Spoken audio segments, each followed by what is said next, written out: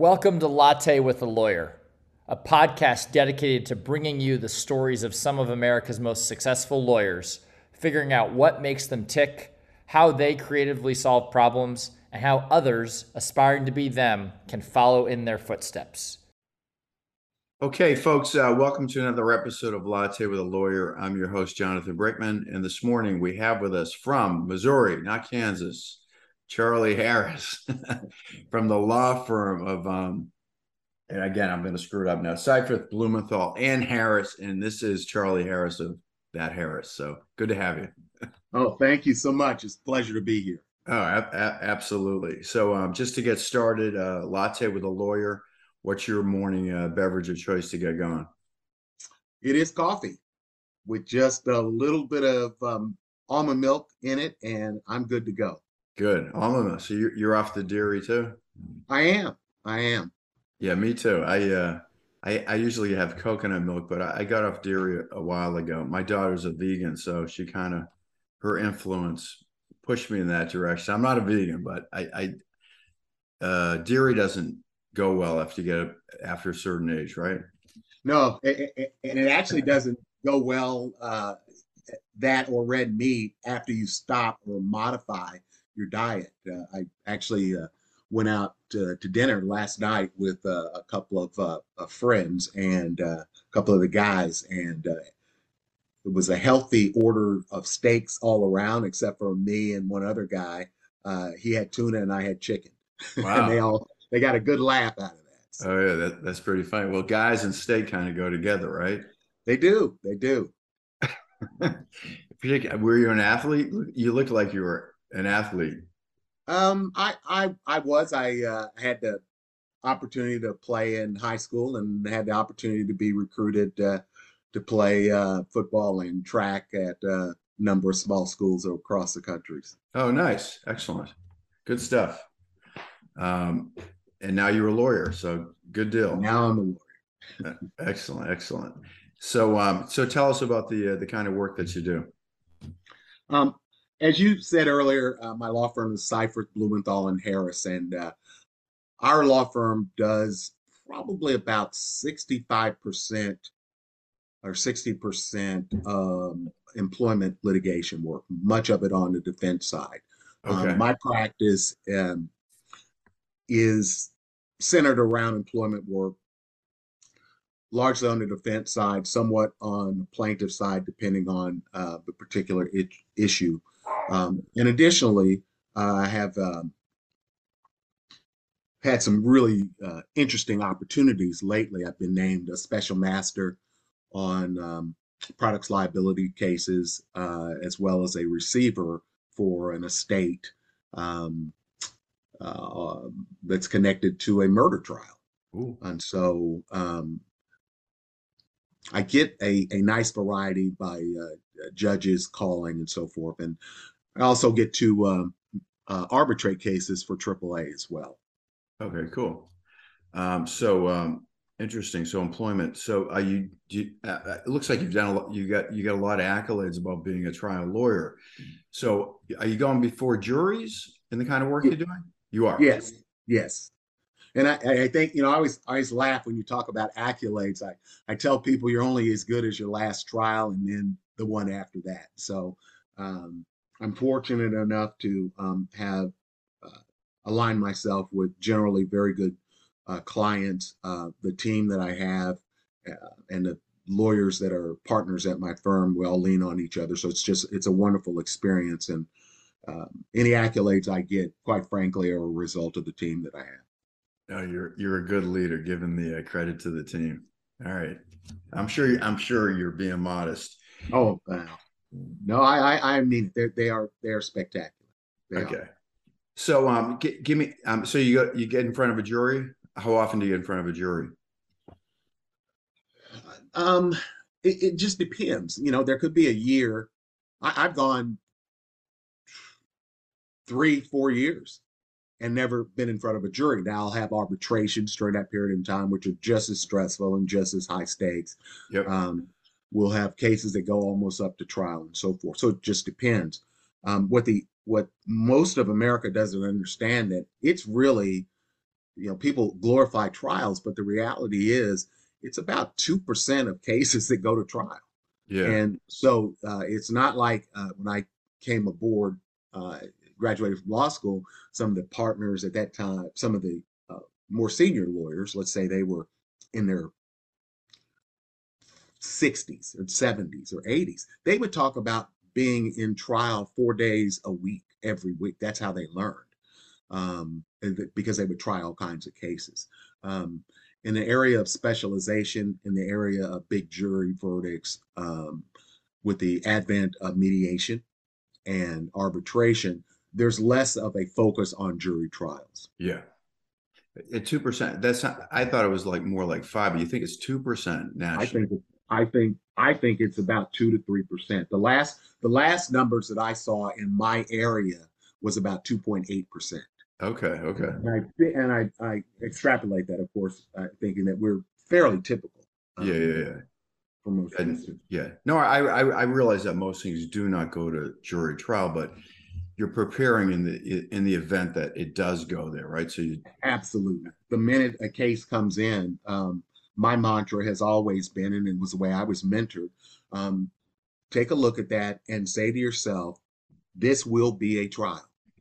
And so all the questions you ask in a deposition, all the witnesses that you talk to, all the documents that you gather are all centered around that idea. Yeah, for sure. Ultimately, there's going to be 12 or 6 people or 8 people, 9, depending on the jurisdiction, sitting in a box, and they want to know the full story. And so if you don't look at your case that way, I'm not sure that you are servicing your client in the best way, to be frank with you. Yeah. So how do you get ready for that? I mean, how do you test your argument to make sure that it's going to resonate and land the right way in the event that you do get in front of 12 people? Everybody has their own method. My method is this. I'm absolutely convinced that juries are made up of people you went to high school with, or your next door neighbor, or the uncle who comes to Thanksgiving and embarrasses everyone every year. Yeah. Right? In other words, they're normal people. Right. And so I have a group of normal people, one in my law firm, 2 in my family, that I will ask them if certain things resonate and why not. And it has been pretty fruitful because, when you're in the thick of it and you're working 18-hour days, you start, as I like to say, the room gets very loud. And the reason why it gets loud is because everyone's batting their eyelashes because they're in love with their own arguments. Right. And the problem with that is, of course, is we're not trying the case to ourselves. We're trying it to normal people, the people that make up our families, the people that make up our members in our synagogue or church or mosque. Those are the people. And so you better get in touch with them so that you can bounce those arguments off them. I do that for appellate arguments. It's particularly good for appellate arguments as well. Okay. Do you ever use mock trials or focus groups to help? I have. I tend to gravitate away from them, if you would. Yeah. I've used them before. In fact, I had a client hire me to play the role of a well-known plaintiff's lawyer, and we tried it in front of 10 different juries before they took the trial. It went to trial, and then ultimately the case went to the Supreme Court. Wow, big case.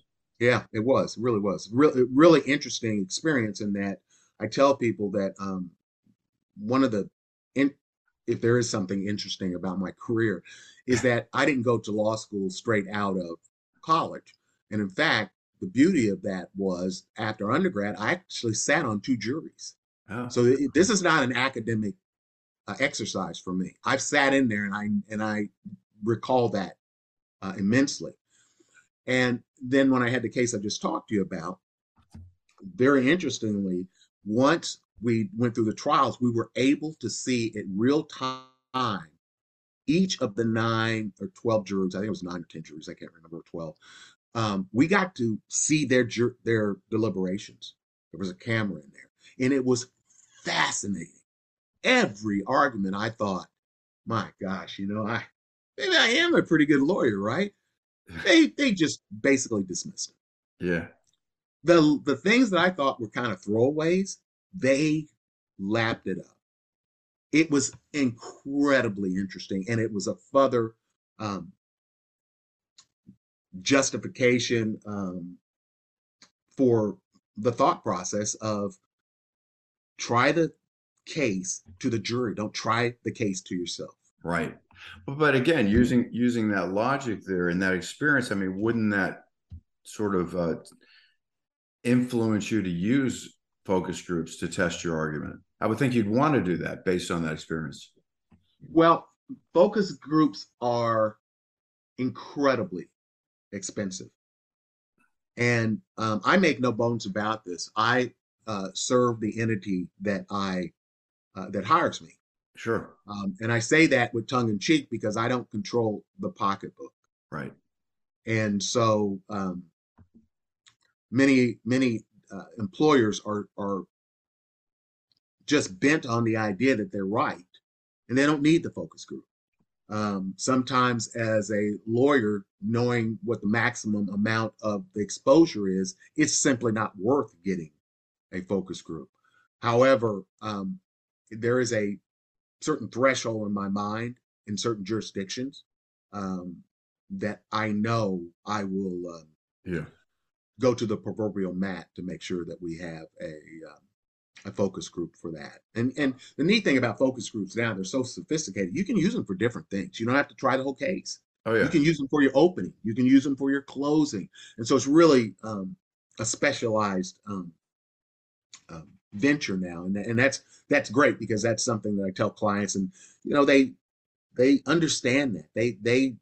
They're more likely to piecemeal it as opposed to spend hundreds of thousands of dollars on a full focus group and trials. Oh yeah, absolutely. And you're mainly on the defense side? Mainly, yes. Mainly, yes. Okay. I have done plaintiff's work and will continue to do it. I do it some in the commercial area of business litigation, and I've also handled plaintiff's cases on the employment side. What do you prefer? What gets you excited? Which side of it? It's not a matter of the side for me that makes it interesting. Yeah. It's the issues, the facts, and the witnesses. And then most importantly, the challenge. Yeah. So tell me how you got started there. I know you're in Kansas City, so yes. And you got a bias towards Missouri. Is that where you're from? You from Missouri? My dad, I'm what would be called a military brat. My dad was in the service for 27 years. I grew up in Germany, France, Washington, D.C., Virginia, North Carolina, you name it. Oh, wow. And my dad had an illness and retired here in Kansas City because this was the closest place where he could continue to do what he did. And he was originally from Independence, Kansas, which is, I think, say a couple 100 miles from here. And so I think maybe 7th, 8th grade, we came here, and so Kansas City is home for me. Okay, so that's home. Yes. But again, on the Missouri side. On the Missouri side. Yeah, yes. You don't go to Kansas. You never go over there. Well, I have a couple of friends that I tolerate them being from Kansas. I joke about that. We have a very friendly rivalry here in the Midwest. It's not only Kansas, Missouri, Kentucky, Indiana, Illinois, Missouri. It's really predicated on college sports more than anything. So yeah. No, I mean, college sports in the Midwest, Big Ten, Big A. That's a big deal. I know that. It is. Yeah, big deal. Yeah. Well, I mean, is there a? I know I just had this discussion, but I mean, a lot of times too. Maybe not where you are, but there's a difference, like in state income tax. So people go over to either side if they want to buy a big, a car or something because they can save on the state. Is there a difference between the two states? I don't know that there's a difference in the taxes, but there are certain uh, politically charged issues that will drive you to one state or other. Without being controversial, Yeah, here's yeah, what. sure. Um, Kansas passed a law that legalizes gambling. Okay. Missouri has refused to do that. Oh, So you can, so if you want to gamble on Vegas style, if you will, then you just go over to Kansas. yeah, yeah. Riverboat Here in stuff, or Kansas City, Missouri. they I'm have sorry. riverboat casinos? No, they actually, booking like I'm not saying there's a Caesars in Kansas, but Yeah, yeah. that sort of thing. The same bets that you would make in Las Vegas Uh, on the Chiefs or the Kansas Jayhawks or Missouri Tigers. oh, interesting. Yeah. Well, I'll be in Las Vegas next week, so if you want me to Ah, place, you want me to place a bet for you, let me know. all right, Kansas City Chiefs. I am Kansas an City avid Chiefs. Kansas City Chiefs fan. All right. How's Patrick Mahomes doing? Doing well. I think I was telling a buddy of mine that's a former Kansas City Chief, two of them last night. I said, I think this is his best year. And they said, why? I said, because you don't rely on a guy that runs a 4-2-1 all the time now. Right. And so you're forced to read, to make your second and third reads and make them on the run. And that makes it for a special year for me. Ultimately, I don't know if that'll catch up with us, but to me, he seems like a better quarterback because of the reads he has now. Yeah, yeah, exactly. Well, it takes a little bit to mature. He Um, I'm, does. I'm from Boston, so I'm a Tom Brady fan, and he's gone. But the third string quarterback is doing amazing. Zappio. Zappy, yeah, Zappy. But I mean, so the big star, Mac Jones, he got hurt. He might not come back. I mean, I don't think he's starting this game. Yeah. I read. I think it was this morning that Belichick was very coy about Mac's uh, Return. status, Yeah, that's right. and the way Zappio's played, frankly, I don't know that they should bring him back. Yeah, that's really something because he's a no name. He went to where the heck did he go? Houston Baptist. I mean, some no name school, and then he went Western Kentucky is where he finished. But he's really a late round pick, and he's playing amazing. So you never know. Yeah, you don't. You never know where it's going to go. So how did you get started? Tell me how you got started and why you wanted to become a lawyer. When I was an undergrad, I had a history professor. I'm a avid reader, and particularly about history. And I've had this love for years. In undergrad, he would tell me, "You need to go to law school. You need to go to law school." I came from what I like to say from a solidly lower middle class background. Okay. And what that means is I'm not suggesting for one second I lived in poverty, and that's not what I'm saying. What I am saying is that it was below middle class, and I didn't even realize that we didn't have much until I got to college and saw what other people had. Right. Um, it was a good childhood, it was a good teenage years, but you realize just how much your folks struggled. And so um, I thought, you know what? Yeah, I'll go to law school as soon as I buy my first, nice sports car and, get a job. I just want to live for just a minute. And, 7, 8 years later, 9 years later or so, I was in law school. So it took more than a minute. Oh, nice. Yeah, yeah. No, it's interesting what you said there because you get comfortable in where you are. You don't look around when you're a kid. I mean, you don't even realize you're happy just being a kid, right? So That's true. right.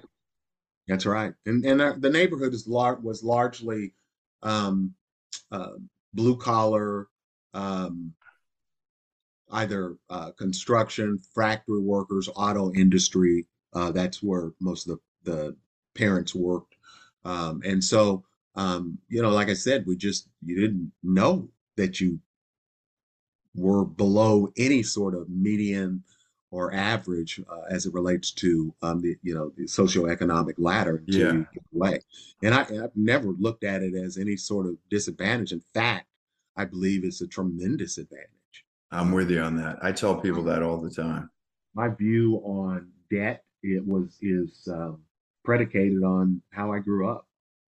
I could not agree with you more. I grew up in kind of a blue collar. I mean, it changed over the years, but it was kind of a rough little town outside of Boston, and it still is. In fact, it's even probably worse than it was when I was growing up. And I always credit that to success because you learn how to interact with all kinds of people, and you know what it's like to sort of work hard and struggle, right? That's right. That's And right. I often tell someone asks me, what are keys to success? I said it's relatively simple. It is the desire to say to yourself at the end of the day, nobody can outwork me. right. And if you have that type of attitude, I tell any young lawyer, I tell my partners, you have a shot.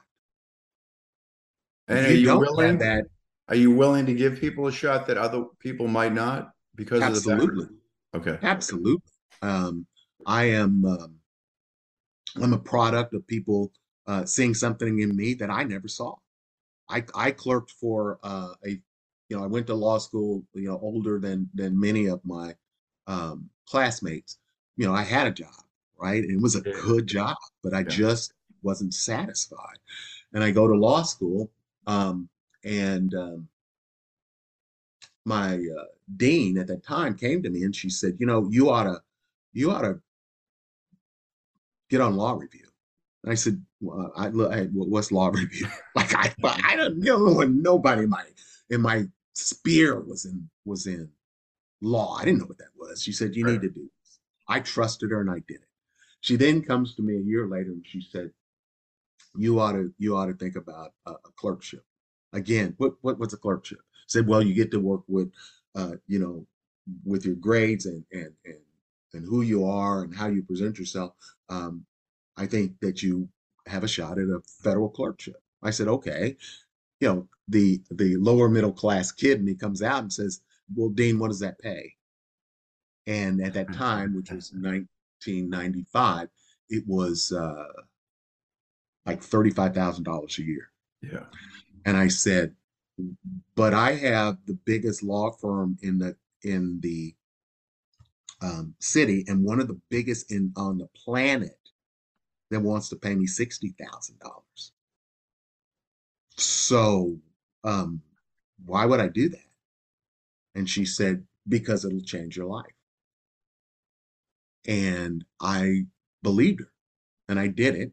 By the grace of God, I got 4 interviews and offered a clerkship and clerked for a federal judge who um, Fernando Gaitan, who be, became my judge, who then became my mentor, who then became one of my best friends. And we like to joke about the fact that, we played golf in probably four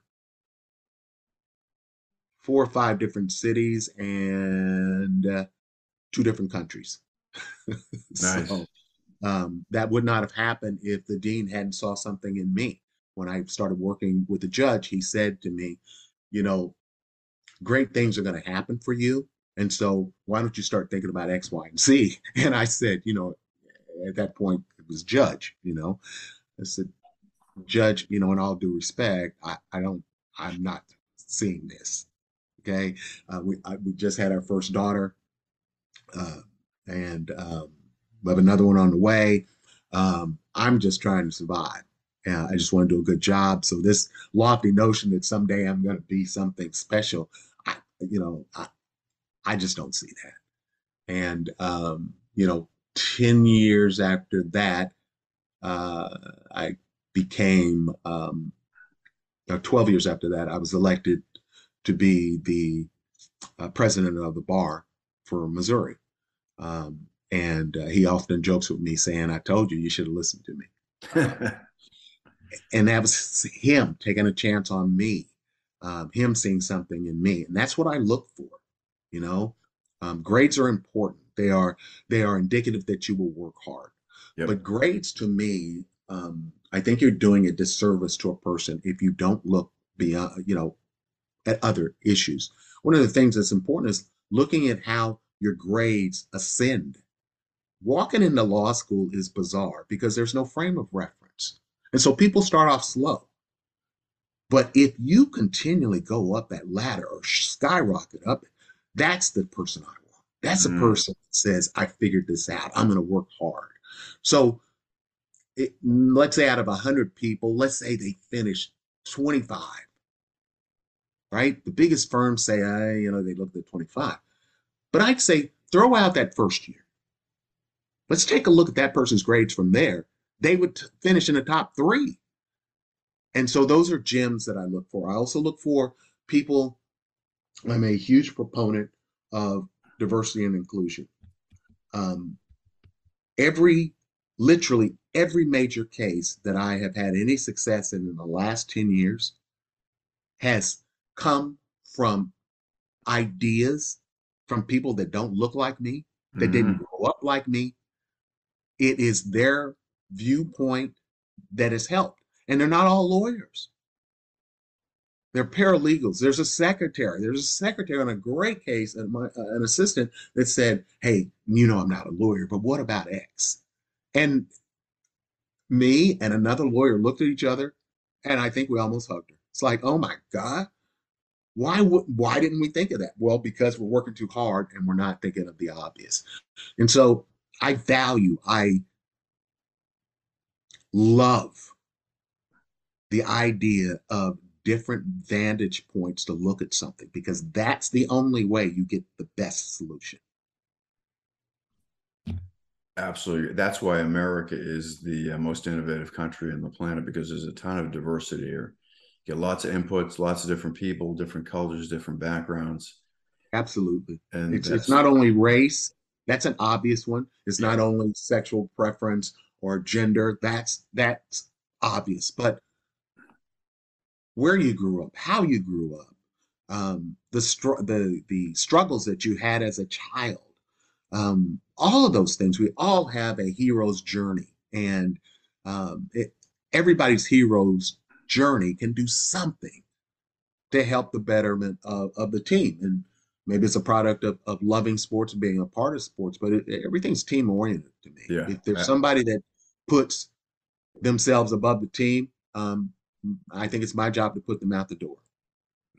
There you go. The good stuff. I'm on the same page. I totally agree. When it comes to business, I mean, it's a team game. It is. There's no islands. That doesn't work. Mm-mm. So you Not mentioned long term. not long term. It doesn't. So I want to ask you quickly before we end this. Music. You mentioned music. Talk about that for me. You said that was your new passion. Well, I won't say a new passion. I would say it's my passion. Okay. I've been fortunate enough. I had it's not really a chance meeting, but I had an opportunity to meet a 5-time Grammy winner, one of the greatest musicians on the planet, by the name of Victor Wooten. He plays with a band, one of the many bands called Bela Fleck and the Flecktones. Very interesting group. He's generally renowned as the greatest bass player on the planet. And maybe most musicians say one of the best musicians in any genre on the planet. I went to his sort of music camp, and it's a camp went as an anniversary gift. And the camp is people from all over the country come together, and you just hang out and play music. So you're liable to be standing there, and there's the guitar player from Dave Matthews Band. These are true stories. And the piano player, the sax player from the Isley Brothers. There's someone who played with Billy Eilish that's walking by. There's someone that actually played bass with Frank Sinatra's band, right? As much as you see that, it's really populated with people that varying degrees of musical chops. From me, I walked out there, and they tell this story at the camp. Now I tell it. When I went out there, I did not know what a scale was. I did not know what the strings were on a bass or a guitar. All I knew is I could kind of listen to a commercial and I could pick up an instrument and kind of play it for some reason. And so we went out there, and by chance, I was very shy. They laughed. Now they now know that I'm a litigator, and they all thought I was an accountant, right? Because I go up on the stage. I'm like, for what? Listen to these people, right? So we get to the last day. It's Sunday, and I always thought, I'm not coming back here. I'm gonna go for it. So I'd written a song. Had no idea. I now play the song now in bands. It's a descending G major scale. I didn't know. I just knew it sounded good. I got up there. There was nobody on the stage. I walked up, I plugged, and I started playing. I'd been playing for every bit of 2 months, and all of a sudden, a flute player comes up and starts playing with me. I'm like, what?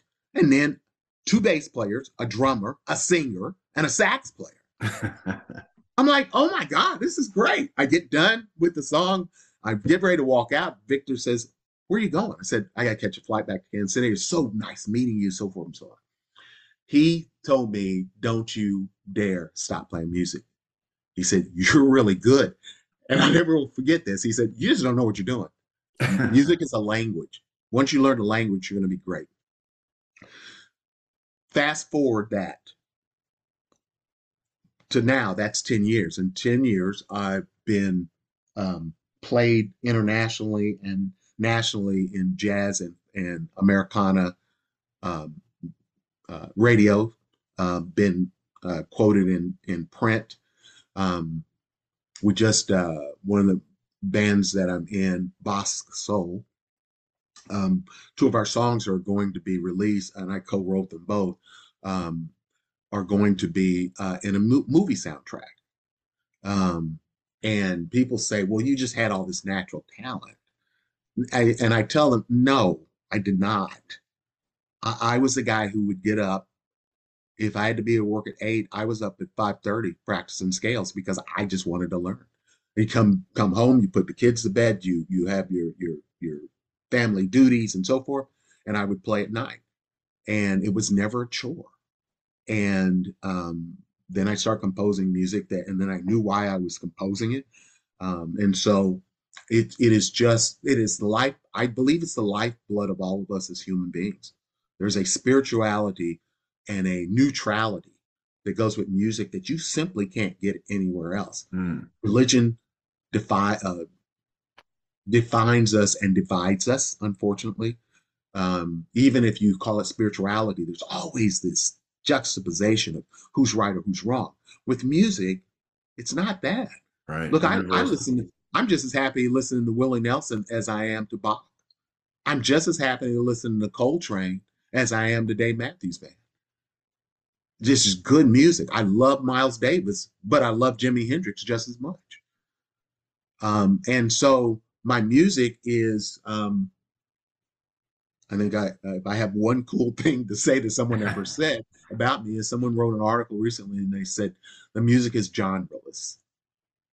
And so I play in different formats. Now I think I've got a show next week. I'm just doing a bass. I'll play bass, electric bass, and a harmonica player. After that, I've got some stuff with a band with a saxophone and keyboards and drums and bass. So it's all over the place. Wow. And a banjo. I play with a guy that my first band is, and we still get together. 10 years ago yesterday, according to Facebook, we had our first show. We all met at that camp that I was telling you about with Victor Wooten. The band camp. Amazing musicians as a banjo, bass, and percussion. So I love it. I'm passionate about it. The parallels between music and law are striking. And I use that to my advantage. Wow, I'm glad I asked you that question. Didn't mean to have drone on, but no. I mean, that was amazing. My mother made me take music as a kid, and I played the trumpet for about 2 weeks, and I quit.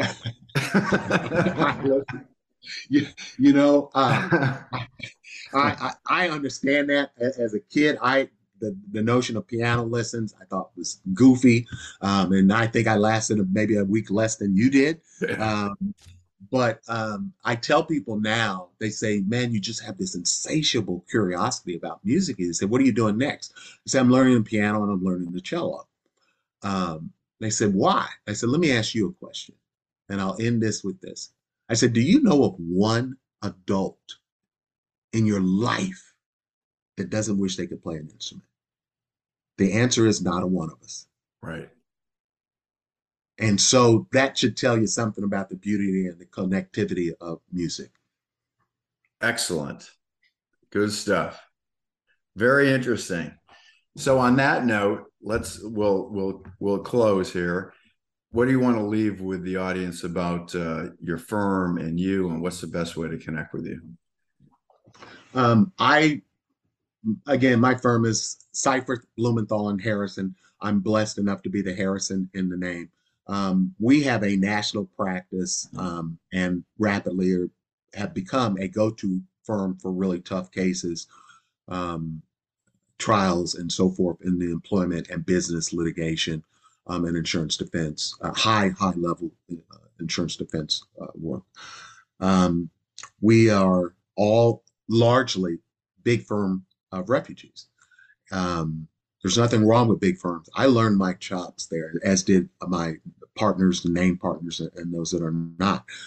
We all learn there, but there's a entrepreneurial spirit that we all brought to our firm.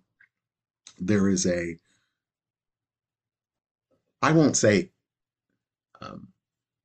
I'll say dislike for meetings that take away from servicing your client. It's all focus driven on the client, and it's based upon putting together the right team for the right case. We don't cookie cut. And so I'm really, really proud of the accolades. I would encourage anyone to go look at our website. It is astonishing, the accolades that we have. The top 30 most powerful lawyers in employment. We have 3 of the 30, and no other firm even had, last year didn't even have 2. And we've got 3. And there's only 12 of us in the law firm. Right. And you think about that, going against law firms that have 500-600 people. They can't get 2 on there, and we've got 3. Many of our lawyers are best in America. Many of us are super lawyers. Many are in the College of Trial Lawyers. It's just a wonderful group. And what's special about my firm, it isn't the accolades. It's that, I think the strongest thing that you can say about anyone, in my view, is this. And this is when you know you trust someone. I say, that someone's special when you can say the following. I would let them watch my kid if my kid was young and something happened to me. That's a good person. That's someone you trust. That's someone who has a moral compass that is right. And I'm pleased to be around people like that. I would, if you want to know anything about me, you can Google and get a good laugh on some of the music videos and some of the interviews regarding my music and how I view music and the law. As they're just extensions.